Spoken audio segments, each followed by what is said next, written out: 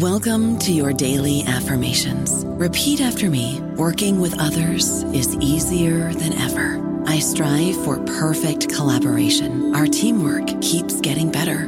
Yeah, affirmations are great, but Monday.com can really get you the teamwork you desire. Work together easily and share files, updates, data, and just about anything you want all in one platform.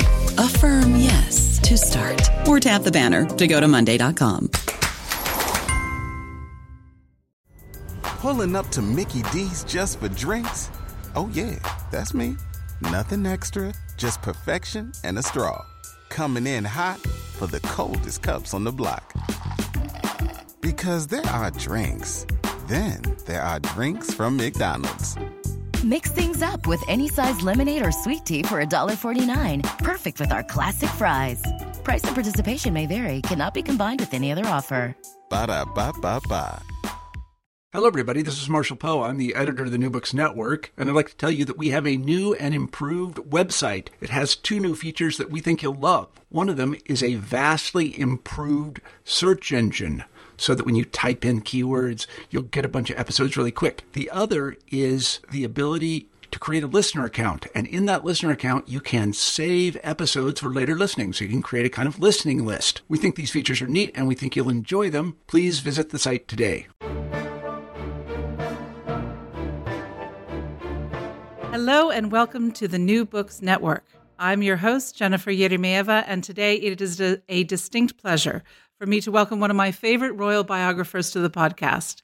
Corinne Hall has delighted readers with her well-researched and eminently readable biographies for years of royal personalities such as Empress Maria Fyodorovna, King Christian IX of Denmark, Grand Duchess Ksenia Alexandrovna of Russia, as well as exploring royal residences such as Hvidovre in Denmark and the imperial estates of the Romanovs.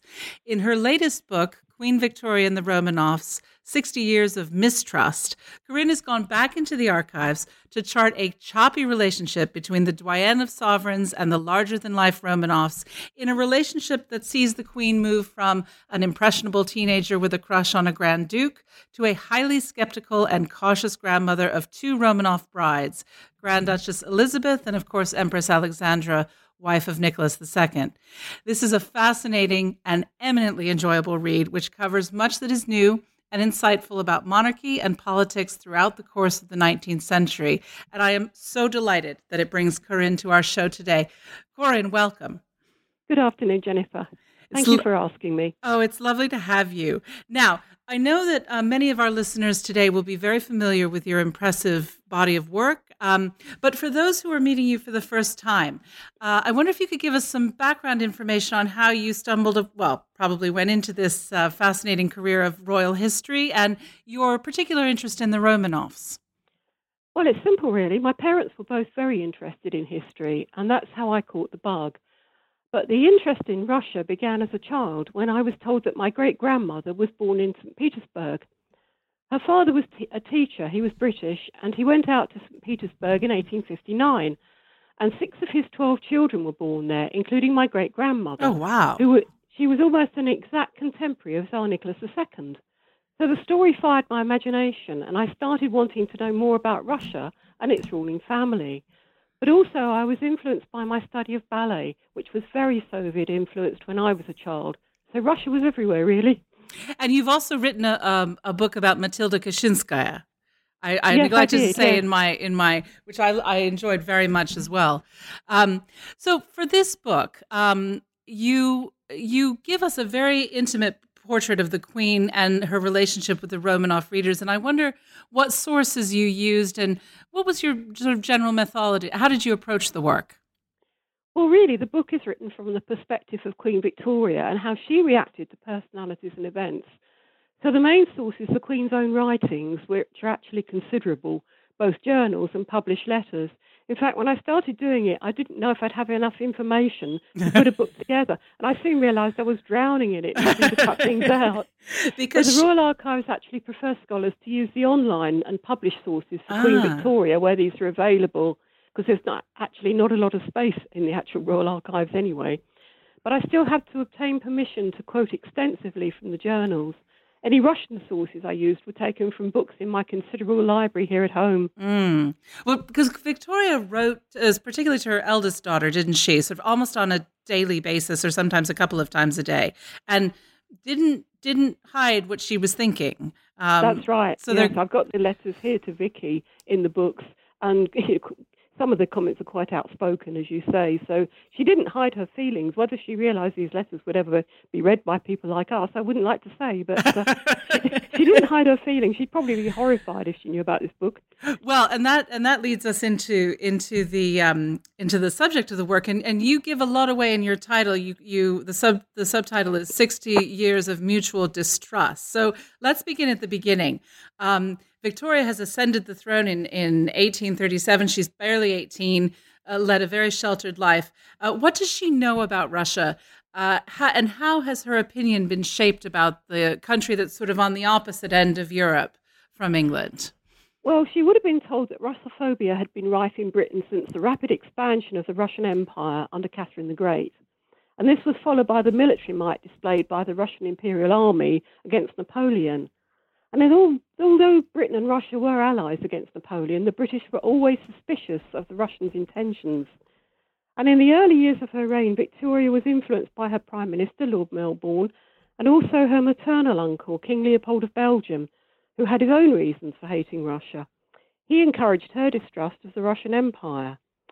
Later, there were fears of Russians' intentions towards India, discussed at the brutal Russian suppression of the 1830 Polish uprising, and sympathy for the Turks during the period around the Crimean War, and that all fueled the fire of Victoria's distrust.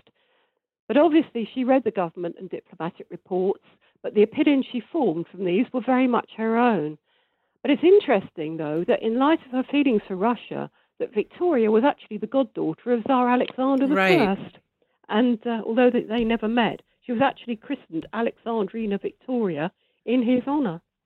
Right, and she falls in gets a crush on another Grand Duke Alexander, and this is the future Tsar Alexander II, if I'm not mistaken. That's right. She was certainly bowled over by Alexander, the future Alexander II. He was sent to England by his father in 1839 to try and forge a closer diplomatic relationship with Britain. And they were almost the same age. She was almost 20, he was 21. And when this handsome young man whirled her giddily around the ballroom, she was entranced. I mean, she was a queen who loved dancing. She'd had little fun in her youth. And then suddenly this handsome young Grand Duke turns up, and he did really bowl her over. And apparently the feeling at the time was mutual, so much so that Nicholas I became very worried when he heard. And although it would have been impossible for Alexander to marry Victoria, even if they had both wanted to, he ordered his son to come home. Right.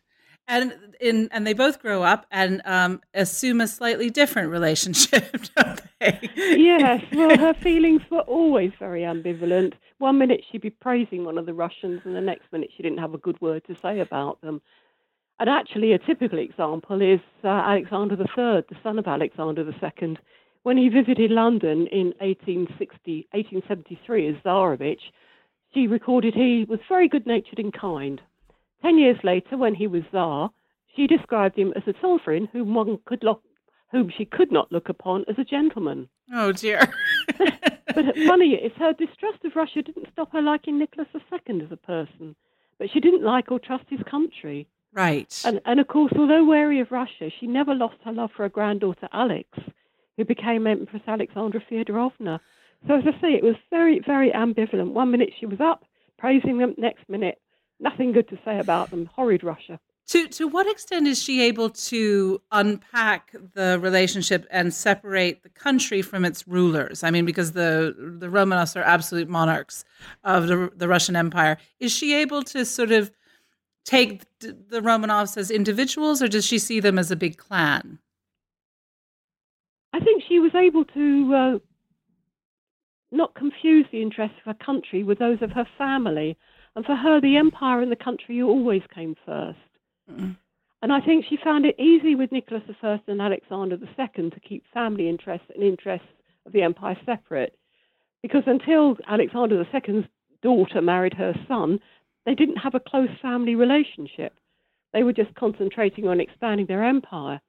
It got a bit more complicated when under Alexander III, because his wife was the sister of the Princess of Wales, and of course they met often, usually abroad. But Alexander, as I said, disliked Victoria.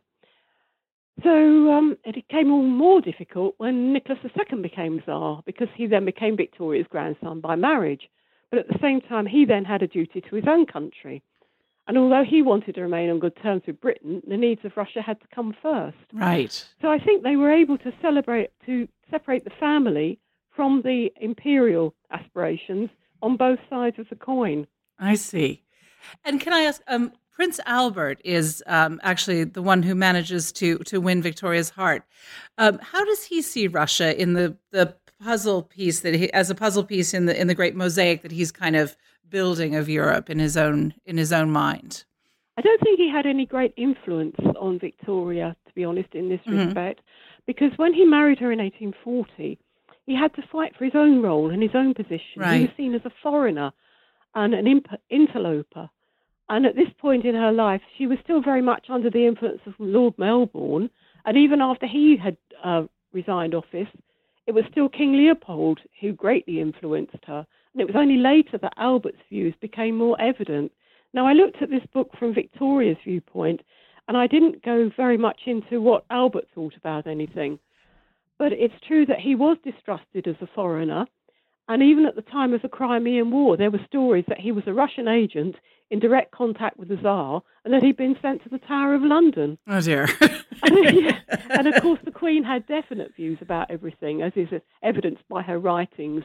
And she met many of the Romanovs, far more than I suspected. And she was quite able to form her own opinions.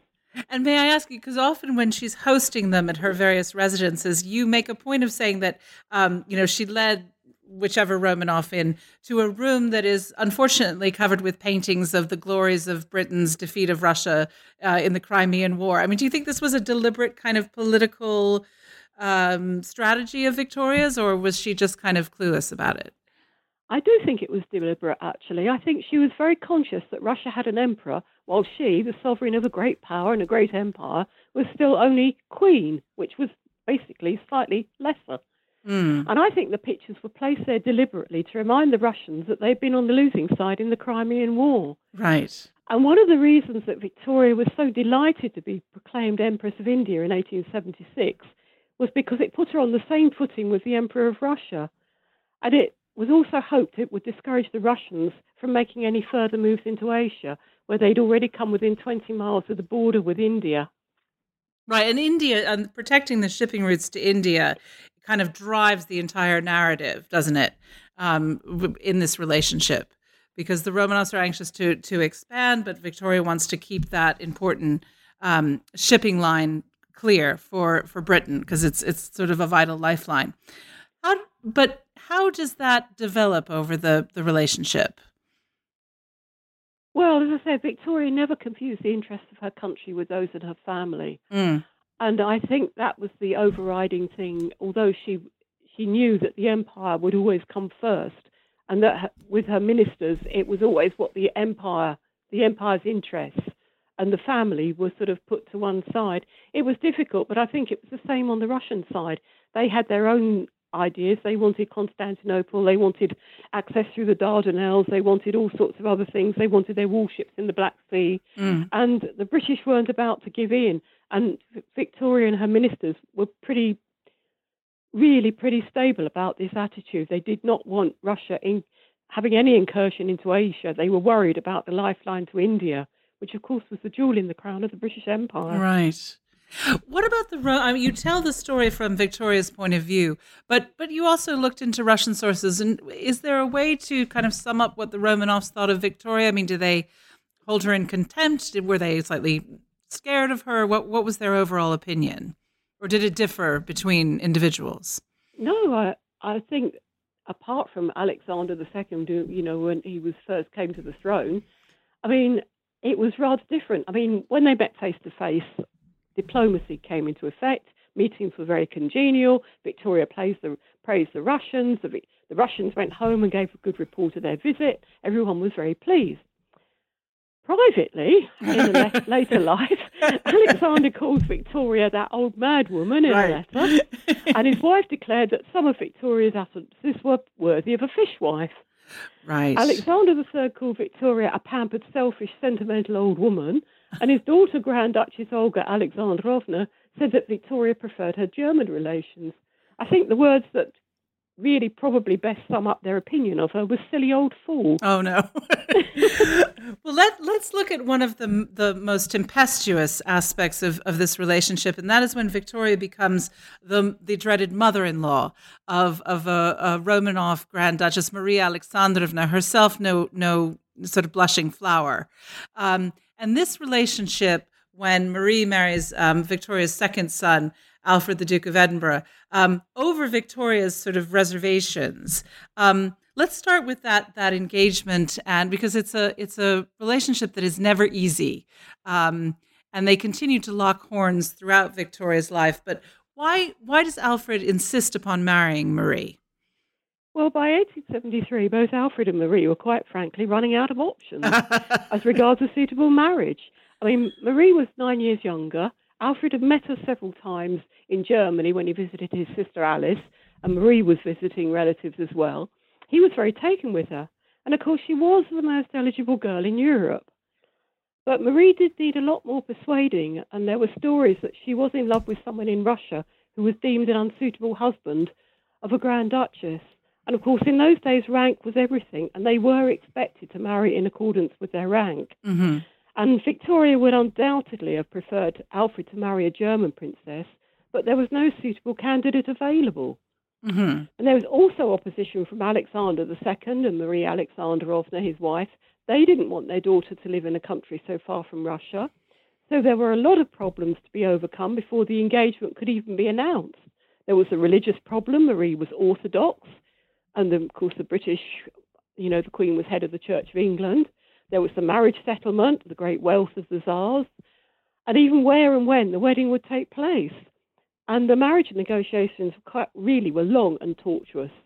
And both the Tsar and Queen Victoria were reluctant to give way on any issue. And in the end, Victoria was forced to give in on one irrevocable point after another. And the Tsar always had his way. So basically, she was bested every time. And it doesn't get easier when Marie arrives in London, does it? No, actually.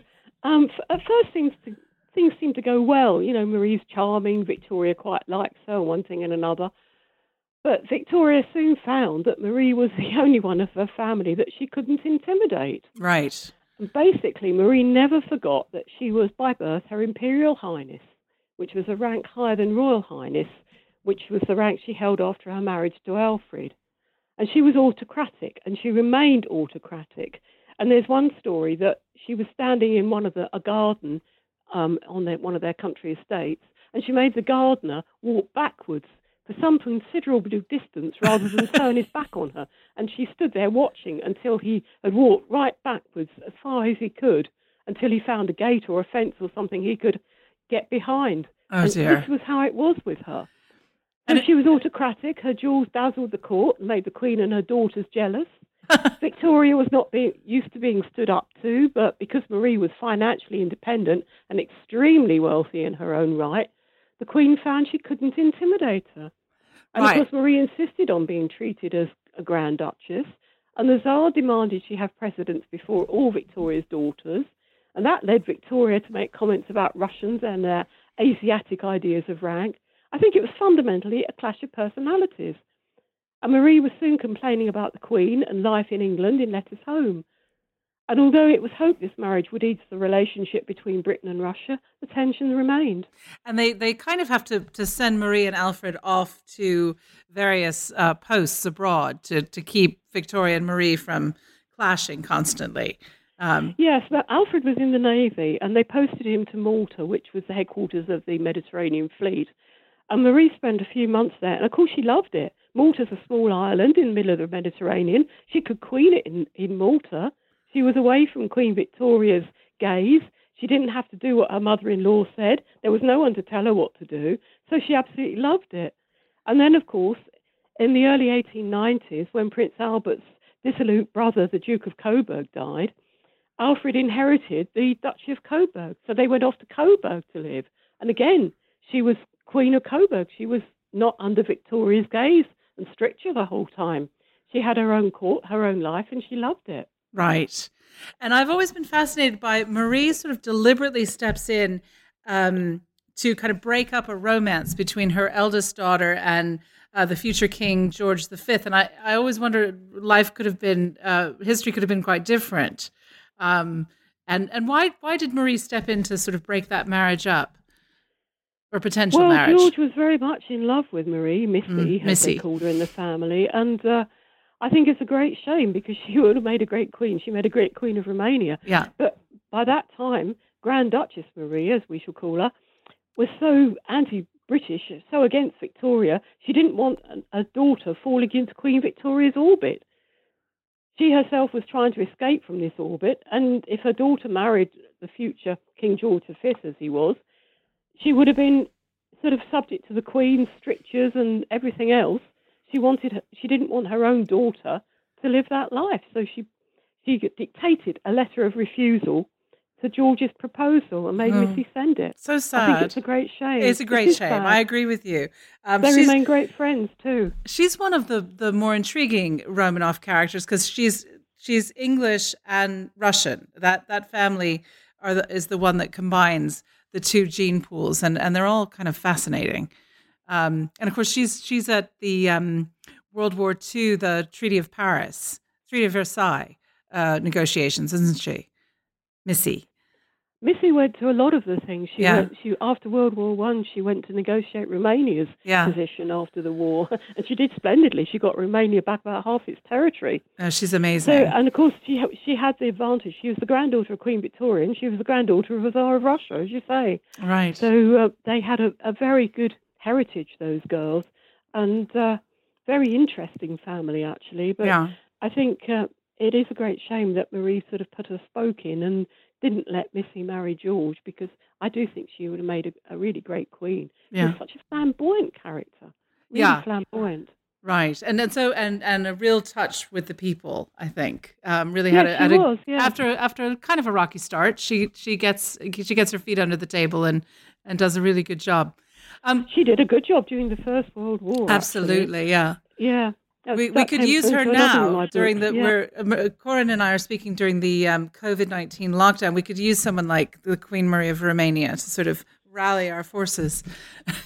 Yes, right. Well, in World War I, she went to the front, and even before that, in the Balkan War, she went to the front, and she nursed in the hospitals. Right. People like that, absolutely invaluable.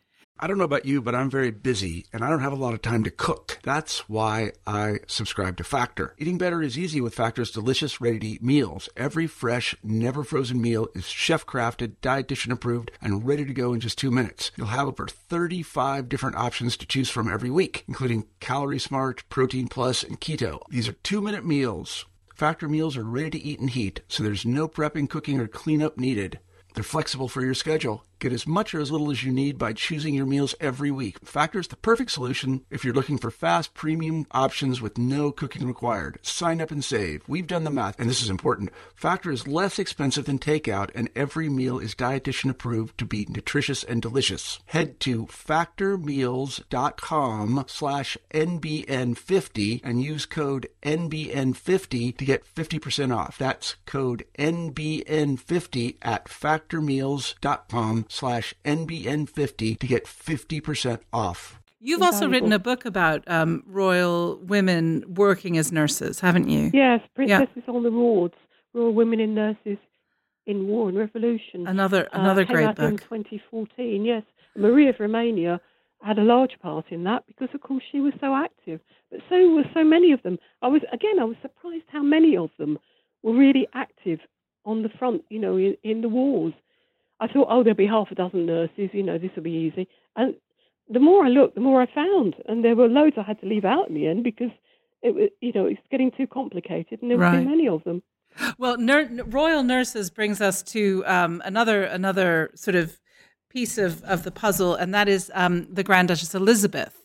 And you spend a lot of time on Grand Duchess Elizabeth, or Ella, marriage to Grand Duke Serge of Russia, who is the uncle of Nicholas II, the son of Alexander the Second. This is a fascinating pair because they didn't keep diaries, did they? Well, from what I understand, Ella did keep a diary, but it hasn't survived. Oh. That's what I understand.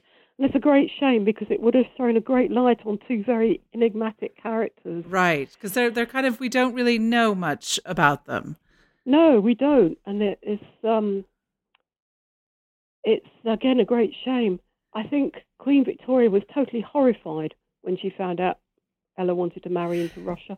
When you read the letters from Victoria to Ella's sister, also Victoria, you get a feeling of the horror that the Queen feels about what Ella's about to do. And I think this horror can partly be traced back to the story of the Queen's aunt, Princess Juliana of Saxe-Coburg. Oh, yes, yeah, which is how you begin the book. Why don't you tell us that story? Yeah. Yeah, well, she made a disastrous marriage to Alexander I's brother, Grand Duke Constantine, in 1796. And he was a bully. He treated her very badly. And she finally fled Russia, and she lived a rather sad, lonely life. And Victoria was greatly influenced by this story, and she didn't want any of her family to suffer the same way. And she actually says that she thinks that it's Aunt Julie that caused all the ill feeling in Russia against Victoria's family. But in fact, Julie's marriage was the beginning of the rise of the Coburg family. So it's a great story. It's very little known apart from amongst the sort of experts, the royalty buffs, if you like. Yeah. No, she's a fascinating character. She's a fascinating character because she's really she does the unthinkable and kind of runs away. Yeah, and lives with her lover, has a couple of illegitimate children along the way, and as I said, it's a very scandalous life. But Victoria was in touch with her, and so was Prince Albert, of course, who was also her nephew. Right, and they were very fond of her. So, and I think it was this influence that the stories that Queen Victoria heard from her uncle Leopold and her own mother about this maternal aunt, that influenced what she thought about Russia. Mm-hmm. So, of course, when Ella announced her intention of marrying Grand Duke Sergei, the Queen was horrified and did all she could to try and change her mind. She was worried about Ella's safety because terrorism was rife. There had been loads of assassination attempts on Alexander II's life already. She was worried about the religious difficulties, although Ella was under no obligation to convert to Orthodoxy, not at that time anyway, although she did later. And of course, Victoria had heard some disturbing rumours that Sergei was homosexual. And let's talk about those for a minute, because I wonder if your research suggests that that's the case, or if you have an opinion on that one way or the other. Well, there's no actual proof that he was, but that doesn't mean that the allegations are untrue, just that the relevant papers might not have survived. Now, Queen Victoria apparently asked the British ambassador in St. Petersburg to make inquiries about Sergei. But apparently there's no trace of this investigation in the Royal Archives. Mm-hmm. And many of the more serious allegations against Sergei emanated from Berlin and the jealous Kaiser Wilhelm. Right. Now, he was in love with Ella in his youth, and he wanted to marry her. So he started these rumours. That's the theory. He started a lot of the rumours about Sergei. Oh, I didn't know that. But at the moment, That's interesting. At the moment, there's no proof one way or the other. But it's true that Ella's marriage was childless, and it's true that the allegations were believed by Russian society at the time, and allegations did appear in the newspapers. So it said there's no smoke without fire, but I mean, I can't actually give you any downright proof. Right, and Kaiser Wilhelm actually steps up to the plate at the end, but not successfully. Doesn't he try to save Ella during the First World War? Yes, after the revolution. Right. Yes, he sent I think it was the Swedish ambassador who was neutral. He asked him to go into Russia, go to see Ella in the convent where she was nursing, and I'll offer her a safe passage to Berlin and safety. And Ella refused. Right. She said, no, I'll take my chance here, you know. But I don't think she believed anyone would hurt a nursing sister, a nun. Little did she know. Alas. Alas. But he did try and offer her helped to get out of Russia. Yes. A nice redeeming moment for someone who doesn't have many, I That's think. right, yeah. Makes a change, doesn't it? That's right. And well, then that brings us to Ella's younger sister, Alex, who marries the Tsarevich kind of against everyone's ideas of what he should do. But Victoria, as you said in the beginning of the interview, has a better relationship with Nicholas. What do you think accounts for that closeness, apart from his astonishing resemblance to her grandson? I think it was partly his charm. Yeah. I mean, there is absolutely no doubt that Victoria liked him as a person. The words charming and nice appear time after time in her journal. She was totally charmed by him. But he knew he had to make a good impression on her. When he came to England in 1893 for his cousin George's wedding, that's the future George V, Nicholas set out to make a good impression on the Queen because he knew that she greatly influenced her granddaughter, Princess Alex of Hesse, and he wanted to marry Alex. He also spoke perfect English, so Oxford English, we're told, actually. Unlike some of these documentaries where they have an actor voicing Nicholas II speaking English with a strong Russian accent, he apparently spoke almost faultless Oxford English. He totally charmed Victoria, but they were only close on a personal level. Right. Again, politically, they remained miles apart. And even then, Nicholas was not always complimentary about the Queen in his correspondence. There's one letter to his brother where he calls her a round ball on unsteady legs. I really love that quote. That's lovely. Wonderful. and unfortunately, Victoria dies when Nicholas and Alexander are still finding their feet as emperor and empress. Do you think if she had lived even a decade longer, world history might have been different? Was she a sort of restraining influence on Alex or not? It's a great shame that when the revolution occurred, the letters that Alex had received from Queen Victoria were burnt because she was afraid that they would fall into the wrong hands. I'm sure that she was, or tried to be, a restraining influence. She was certainly worried that the Emperor and Empress were shutting themselves away at Tsarskoye Selo for too long. And Victoria sent one of Alex's cousins, Princess Victoria, Helena Victoria of Schleswig-Holstein. She sent her out to Russia to stay with Alex quite late in the 1890s and to report back to her.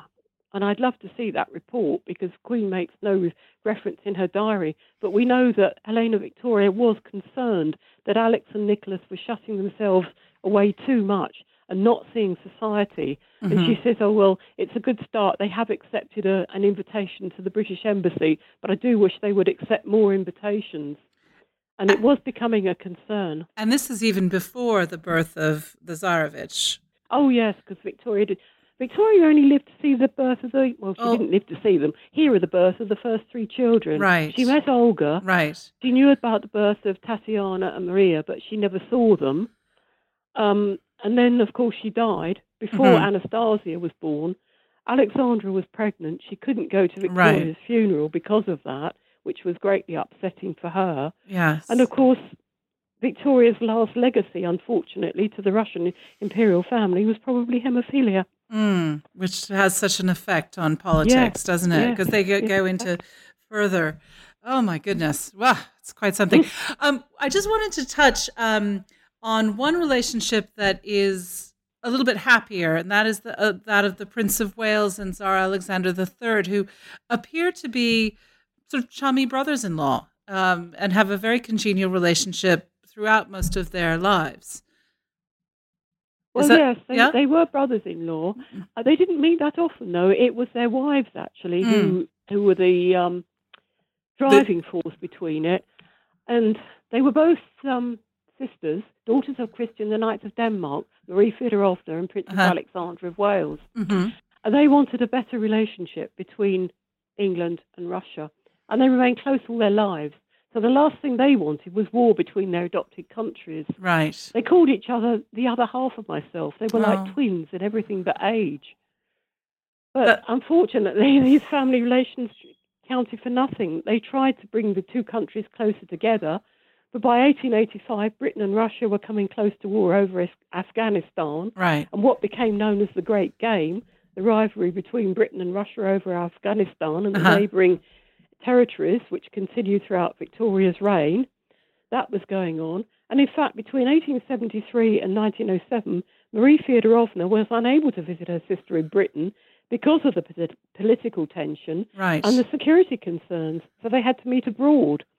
So yes, Alexander and Edward were brothers-in-law, but they didn't meet that often.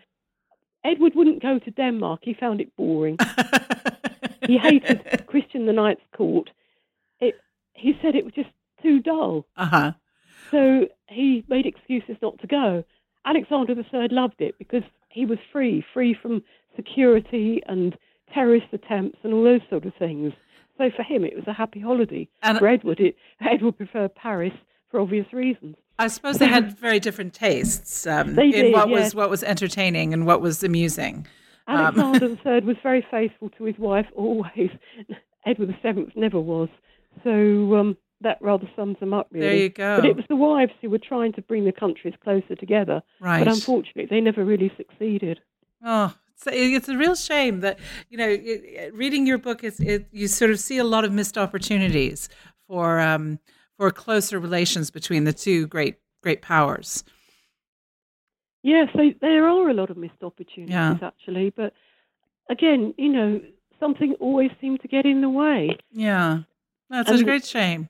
Yeah, I think it is. Yeah. I wanted to touch on one more royal marriage that Victoria doesn't live to see, and that is the marriage of her granddaughter Victoria Melita, known as Ducky, to Grand Duke Cyril. And I wonder if for our listeners you could kind of flesh that out, and because I always think like Marie Alexandrovna, Grand Duchess Marie, gets the last laugh somehow with this marriage. Can you kind of flesh that out for us? Yeah.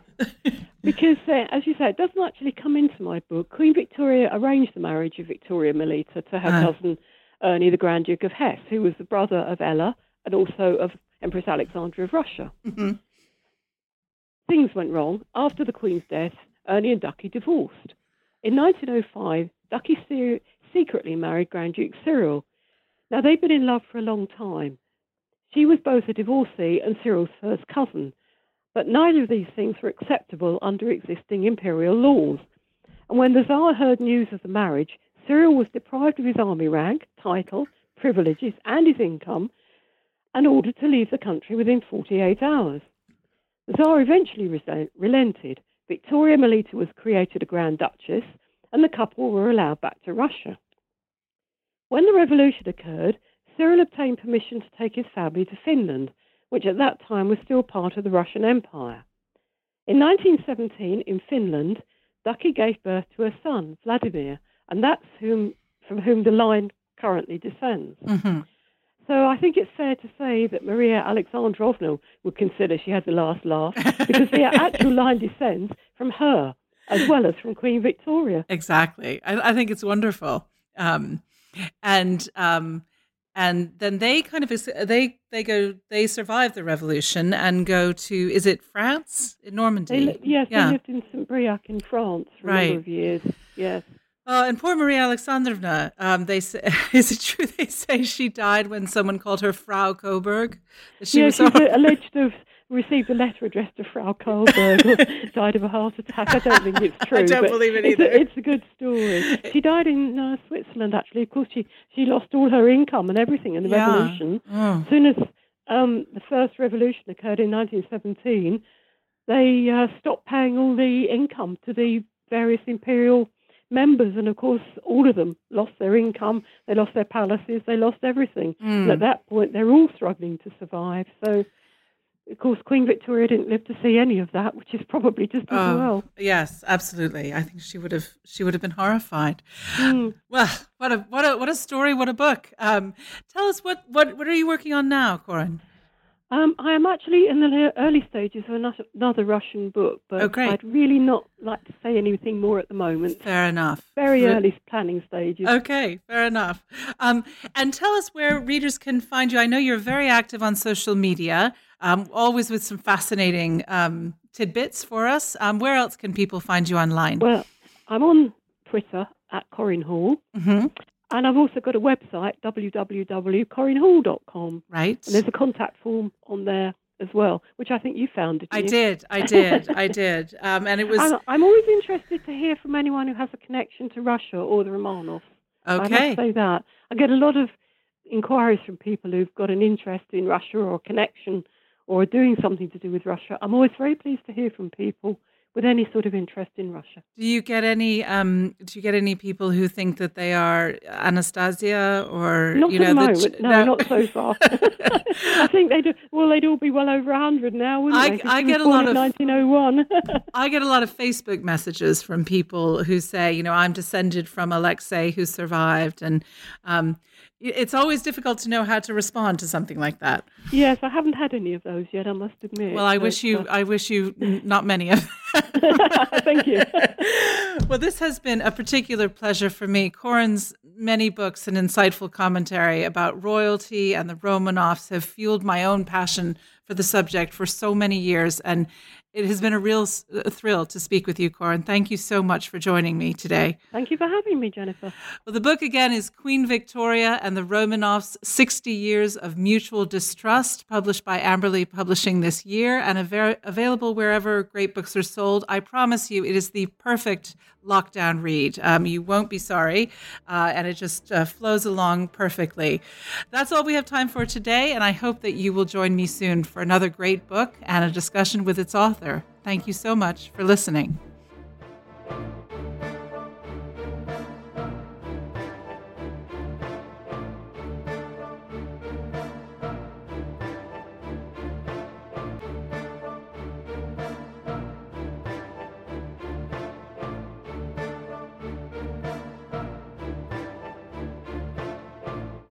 Lucky Land Casino, asking people, what's the weirdest place you've gotten lucky? Lucky? In line at the deli, I guess? Aha, in my dentist's office. More than once, actually. Do I have to say? Yes, you do. In the car before my kids' PTA meeting. Really? Yes. Excuse me, what's the weirdest place you've gotten lucky? I never win and tell. Well, there you have it. You can get lucky anywhere, playing at LuckyLandSlots.com. Play for free right now. Are you feeling lucky? No purchase necessary. Void where prohibited by law. 18+. Terms and conditions apply. See website for details.